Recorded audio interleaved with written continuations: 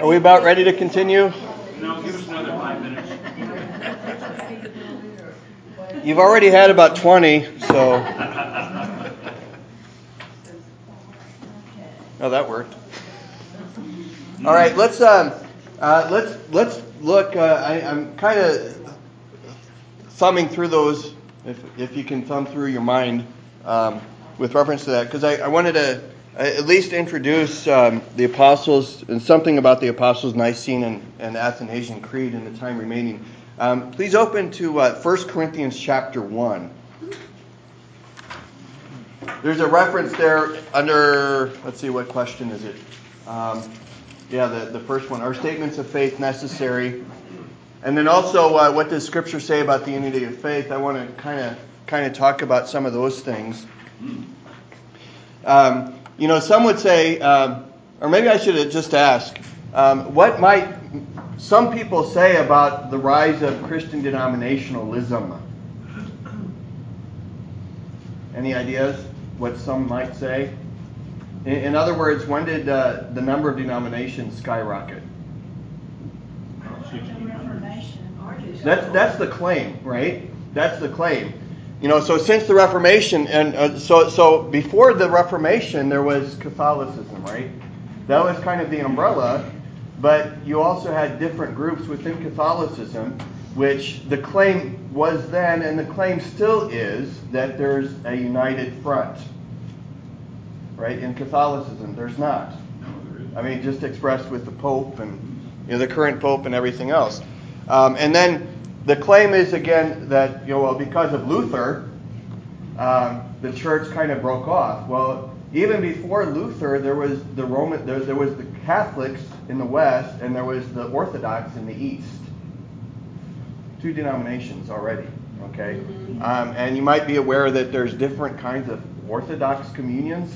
There's Greek, there's Russian, there's a slew of Siberian probably, and a slew of others. But the claim is concerning Luther that he kind of messed everything up. Well, with the only thing Reformation. he did is he was the only one who didn't get killed because he thought something different. So after Yeah. that, people Well, didn't get killed not thinking the same thing or verbalizing something that was different from historically, the claim is that things really got shaken up by Luther. And I would say, on one level, yes, they did. But then I would also want to ask why. But what's that? He wasn't alone. No, he wasn't. And he was not the first one to call for reform either. Right. But the way that he did, and the foundation upon which he himself built, was quite different from the others. So, yeah. Well, there was a lot of the priests at the time that didn't believe what they were being told by the Pope. There was a lot of disagreement, but all did stand up and fight. Like Luther did for the Pope, right? Disagreement, it wouldn't have gone anywhere. Yeah, and because the centrality of his message, of course, was justification by grace through faith, which which the Catholic Church at the time then and still today will have nothing to do with. In fact, it's still, I think, is it Canon 10 in the Council of Trent, statements that they condemn. Still, they anathemize those who believe that they're saved by grace through faith, which is actually what Scripture teaches. And actually, Scripture says that in Ephesians 2, 8 and 9. But let me ask you this. Okay, so to that statement, Luther messed everything up. Before then, it was all united, right? How many different groups of Jews were there in Jesus' day that we are aware of? Well, they had the Pharisees and the Sadducees and the Pharisees. Sadducees, Pharisees, and commoners. Well, you had also the Essenes. I think they were roughly about that time. They were kind of the zealots, right? The extremists. Monastic group, weren't they? The Essenes? Yeah. So that's just, four right there. So Judaism was not united. How many different kinds of Muslims groups are there? Yeah. So you have, and that's just from the historical background. Especially after Muhammad's death, right? I mean, you had separation of ways. Okay, who's the next leader of Islam? So, yeah. How many letters did Paul write telling the people that they need to be, were teaching the wrong thing and need to be. Oh, yeah. Yeah. Yeah. There's a letter for there, he warned them to keep. Yeah. 1 Corinthians is one, but what about, what was, one of Paul's main arguments with many of the Jews who were becoming Christian is that, like the Judaizers, as he calls them, right? Mm-hmm. They were saying that, well, to be a good Christian, you have to keep the law of Moses. And not only was he saying that to Jews who were converted, but to Gentiles too. So you have to be circumcised. And there, there's a great contrast. We even begin to see different groups, and 1 Corinthians chapter 1 is one place where we begin to see that. In verse 10 of the very first chapter of this first letter of Paul to the Christians in Corinth, he says, I appeal to you, brothers, by the name of our Lord Jesus Christ, that all of you agree, and that there be no divisions among you. Which would kind of indicate that there were divisions among them, right? But that you be united in the same mind and the same judgment. It has been reported to me by Chloe's people that there is quarreling among you. My brothers, what I mean is that each one of you says, I follow Paul, or I follow Apollos, or I follow Cephas, or I follow Christ. Is Christ divided? Was Paul crucified for you? Or were you baptized in the name of Paul? That sounds a lot like denominationalism, doesn't it? Yes. Yeah. Paul Peter disagreed and had over preaching to the Gentiles. Mm-hmm. Yeah. Yeah, and we see that, there's disagreement. Now, I don't think it's theological, or at least it doesn't appear theological, a disagreement between Paul and Barnabas. Remember, because it had to do with Mark. Barnabas, I think, wanted to take him to revisit, the places that they had been to before, but Mark had not been with them, and Paul was saying, no, he didn't go with us. And then actually Paul and Mark went another way, and Paul went, the original way that he was intending to go. But the Lord used both. In the proclamation of the gospel.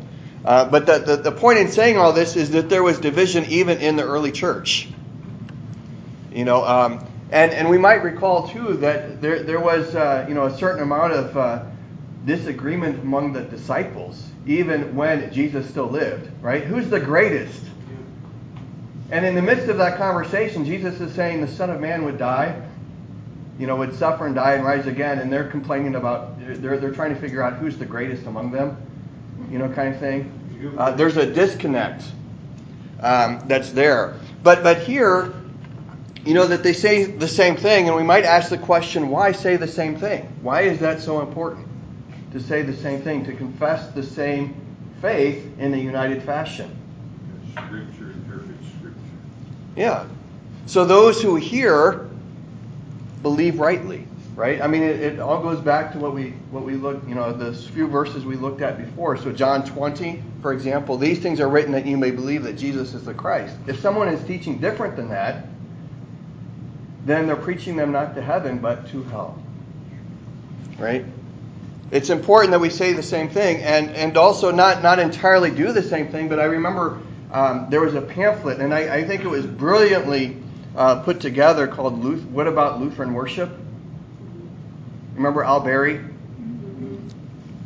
He either wrote himself or at least had produced these pamphlets on What About, and you could find these online. I think it's under Confessing the Truth, at all times, something like that. But the one particularly about Lutheran worship, there he says, he speaks of Lutheran worship, and he relates it, if I recall, to kind of a flag on a battlefield.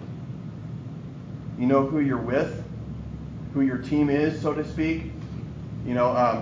So also one's teaching, one's confession of faith demonstrates or indicates, if it's according to what you believe, according to what Scripture says, or believe something different. And that's why, confessions of faith are still necessary today, right? Is it sufficient to say, for Christians everywhere to say, I believe the Bible. Oh, but that's so... It doesn't cover enough. It doesn't give you enough information. It's not that it's untrue. No. Hopefully. But just because I say I believe the Bible doesn't mean I believe everything that's in the Bible. That's right. It's almost like a cop-out in a way. Or it can be. Not that it necessarily is. But when you get to, I use the term nitty-gritty, what the text actually says, if someone says, I believe the Bible, but they deny infant baptism, we would go so far to say, if you deny infant baptism and you say you believe the Bible, you really don't believe all that the Bible teaches and says. It's not an insignificant thing. Yeah. It's important for the members of the church, if they find their ministers telling you something that you know is wrong, that you speak up. Right. A lot of the breakups in the church have come because they let a minister tell them something wasn't true and didn't speak up, and it gets worse and worse as they go on. Right. Yeah. I think having a creed and repeating it often shapes your way of thinking as well. Just like singing hymns. It's where you get a lot of what you believe, whether you realize it or not. The things you say, the things you sing, and the things you read. Right. And not only is it, I guess how did you say that? It's not only how do I want to say this? It's not only it is a fruit of faith to confess the faith, right? But we also recognize too that by singing these hymns, by confessing the faith, we are actually confessing what is true. So Jesus Christ is the way, the truth, and the life. Now we unpack that, and we give expression, for the faith given us by God according to Scripture, by what we say and by what we do, of course, corporately and privately too. And that's that others see. And not only that others see, but because that's what God gives us to do as His people. Not to remain silent, but to speak, and we do so in various ways. So, looking at, let's see, move ahead if I can. Yeah. So with the Apostles' Creed, for example, oftentimes, and I did have another example. I guess it didn't get hidden on this one, apparently. But I did have an example of a creed, and you might be aware of this, that even in some Lutheran Church Missouri Synod congregations, they kind of tinker with the creed every Sunday. They tinker with the service every Sunday. And I think partly the idea is, well, we have to make these words relevant for the people.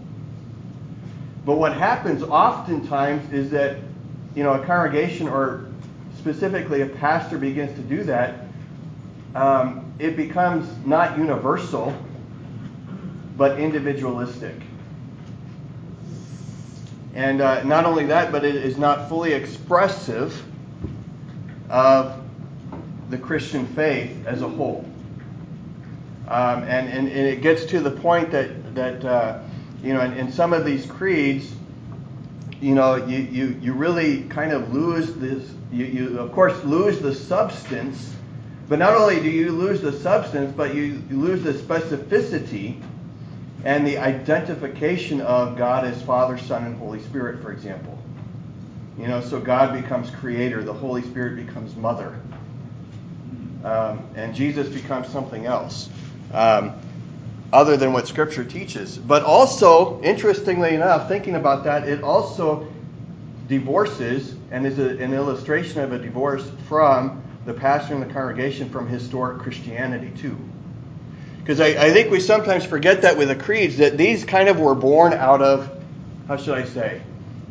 born out of struggle and tension between the true and the false teachings. Yeah, Pastor Blaze. Kind of looked ahead to see if, I don't want to quote something that maybe you're planning on bringing up, but didn't see it, but I think this kind of dovetails into everything you just said, and that's 1 Timothy 3:16. Okay. 1 Timothy 3:16, I like showing people who say, well, where in the Bible are there creeds? Right. And I go, well, there are a lot of them. Mm-hmm. But this one is formulaic. I mean, it looks like a verse. Right. It looks like something that was written like a hymn. Right. And it's very simple, very basic, and it's easy to remember because it's 3:16. Like John 3:16. Yeah, right. But anyway, 1 Timothy 3:16, where it says, and by common, there's the word confession. Great is the mystery of godliness. Yeah. And then it goes into the creedal verse. He who was revealed in the flesh was vindicated in the spirit, beheld by the angels, proclaimed among the nations, believed on in the world, taken up in glory. Yeah. If that's not the very seed for the Apostles' Creed, oh come on, there it is. And then also, of course, what Paul says later to Timothy in 2 Timothy, where he warns against those who will bring forth man-made doctrines to tickle the ears of those who are easily led astray. So you have that whole tension that it's necessary. I mean, Paul, even in 1 Corinthians 3, talks about the wood, the gold, the silver, the hay, the stubble, the stones. I mean, if that's not denominationalism, there it is. He talks about 6 different substances, even though they're all being built on the same foundation. But his word of warning is be careful. Right. Be careful what you build on the foundation, because you can, inadvertently build slippery slopes on that foundation if you stray from the word. Exactly. Yeah. Thank you. Yeah, and so with reference to the creed, then I mean it's the creeds, I should say, the Apostles' and Nicene and Athanasian, kind of along that same line, confessing what is true, confessing what is truly believed by Christians here and everywhere, and it was almost like a measuring stick. In other words, which we kind of lost sight of, because I think on the one hand we want to say that all who call themselves Christians are Christians. At least I would like to say that. But have you noticed that you're talking with someone who claims to be a Christian, but then as you're talking with them, you find, well, that's kind of a really different kind of Christian. And to such a point, and again, referring to the Reformation, there was a time in 1529 where there was a Marburg colloquy. It was in 1529, wasn't it? Where you had Luther, who was meeting with Ulrich Zwingli, and it was about uniting in the faith. And I think they agreed, on I think I want to say 12 or 15 of the articles, whatever. 13 points. Yeah. I've heard it said 13 and a half points. Okay. So that's unlucky number, right? That they disagreed on. But they agreed on the initial points of teaching that they had, but when it came to the Lord's Supper, they disagreed, which kind of leads me to believe, did they really agree on everything else? Christology was questioned. Yeah. And in fact, I'll make a plug for the Book of Concord. In the Formula of Concord in particular, one follows right after the other, the person of Christ and the Lord's Supper. Because how you view the one is also expressive of the other. And vice versa. I mean, it's fascinating. And we often don't want to go there because, someone who says, well, I don't believe in infant baptism, you have to make a choice to be baptized. You have to be old enough, age accountability, all that stuff. We don't want to go so far to necessarily say that they're denying God's grace. But they are. To that infant. Yeah. I think there's both an accelerator and a brake here. For a number of years, I attended here at Clovis an ecumenical, keyword there, ecumenical Bible study with a bunch of other clergy, and I mentioned it to the Bible class before. that when we got together, we had a 3-point agreement. Okay. One was the Bible is the Word of God. Okay. 2, the Trinity. Yeah. One God, 3 persons. Right. And the third one was Jesus is Lord and Savior. Right. And with that, we had Catholic and Baptist and Methodist and Assembly God, various people that came. It was, a mixed group. But it was interesting to sit into that group, even after we agreed on those 3 basic principles, which you would say, that's the foundation, right? Free will came up, decision theology came up, certainly questioning the sacraments came up. Yeah. And what we were doing was we would take the gospel for the appointed Sunday as our text to study, even though some were non-liturgical. But they said, well, we can do that because it's the Word of God. But it was really insightful to see how we still vary greatly. Yeah. But the other thing is this, and that is not to be separatist, because our founding father of the Missouri Synod, C.F.W. Walther, always tried to keep open the avenues for communicating with other Christians. Yeah. And I think that's the important thing, too, is that we don't become separatists.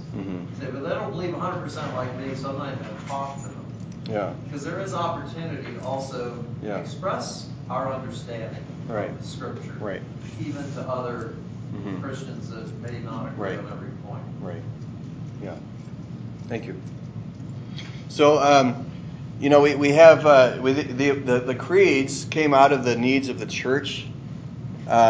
So we have, example Matthew 16, Matthew 28. Of course, all authority has been given to me. Jesus says, going therefore baptize all nations, teaching them in the name of the Father, Son, and Holy Spirit.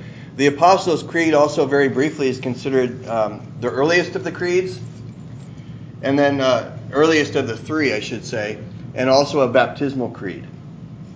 So you have Father, Son, and Holy Spirit distinguished, but not as fully as in the Nicene Creed, which came about, with various adjustments made over the course of years, primarily because, and I think it was during the time of Arianism as the heresy. Arianism taught that Jesus Christ, there was a time when Jesus Christ was not, if I'm not mistaken. So I have Arianism here, but the church, this was a huge heresy that the church fought against for a number of years. Okay? And I think it was still prevalent when Athanasius came on the scene. But interestingly, just one distinction between the Eastern Orthodox and the Western Church with reference to the Nicene Creed, there's that phrase, the Holy Spirit proceeds from the Son and the Father. That Holy Spirit proceeds from the Son is omitted in the Eastern Creed. And you might know the date or heard of the date 1054. That was historically that's understood to be the date when the East and the West split. And one of the reasons, not the only reason, but one of the reasons was because of this clause from the Son. There were a few other items going on at the time. But otherwise, the Eastern Church says the Nicene Creed, but minus the from the Son of the Holy Spirit. Okay, and then lastly, the Athanasian Creed, which is the longest, and actually all 3 creeds are in the TLH, in the Lutheran Hymnal, as well as in Lutheran Service Book. We're not sure exactly when it was written, but most likely it was not written by Athanasius, even though it has his name attached to it. Of course, it's the longest of the creeds, but it offers the clearest statements concerning the distinctions of the persons of the Holy Trinity. And for Lutherans, as we're aware, there are some discomforting words only because we have been influenced by others concerning those very words, right? So, one phrase in the Athanasian Creed, for example, unless you believe this Holy Catholic faith, kind of thing, referencing the Athanasian Creed as the I shouldn't say Roman, I should say Catholic. That word Catholic kind of throws us for a loop sometimes, but it's lowercase c, not bigger case c. And then there's also in the Athanasian Creed, very briefly, there's also reference to he who does not believe this is condemned, with reference to Father, Son, and Holy Spirit, right? With reference to the Trinity. But being Christian, actually having eternal life, does not mean that you know everything, of course, but that you believe rightly what God himself has revealed concerning his Christ. So a Christian is not going to deny the Trinity, even if they don't know Father and Spirit, right? So and I'm thinking of like the Old Testament saints. They died in the faith, even though they were not probably able to articulate Father, Son, and Holy Spirit as the Trinity, kind of thing. They believed the promises of God. We might also think of the thief on the cross, the criminal on the cross. We don't know actually what he believed, other than he believed Jesus Christ, right? So some have said, for example, that, well, likely he wasn't baptized, and I would take that position too. Likely he wasn't baptized, but I can't say with 100% certainty, that he was not. What I can say is that he believed in the Son. When he says to Jesus, remember me when you enter into your kingdom, and Jesus says, today you will be with me in paradise, that meant that that day, when he died, he would be with Jesus in paradise. He very well could have been baptized by John 3 years earlier. He could have. Yeah, we don't know. It's an argument from silence. Right, yeah, which is kind of on shaky ground, right? But still, yeah, and that could be discussed and the like. But so we'll conclude with this, with a prayer, and then next week we'll move on to I think we're on the hymns of the day, the hymns of the day, hymns. And the like. So we'll hear more about that next time.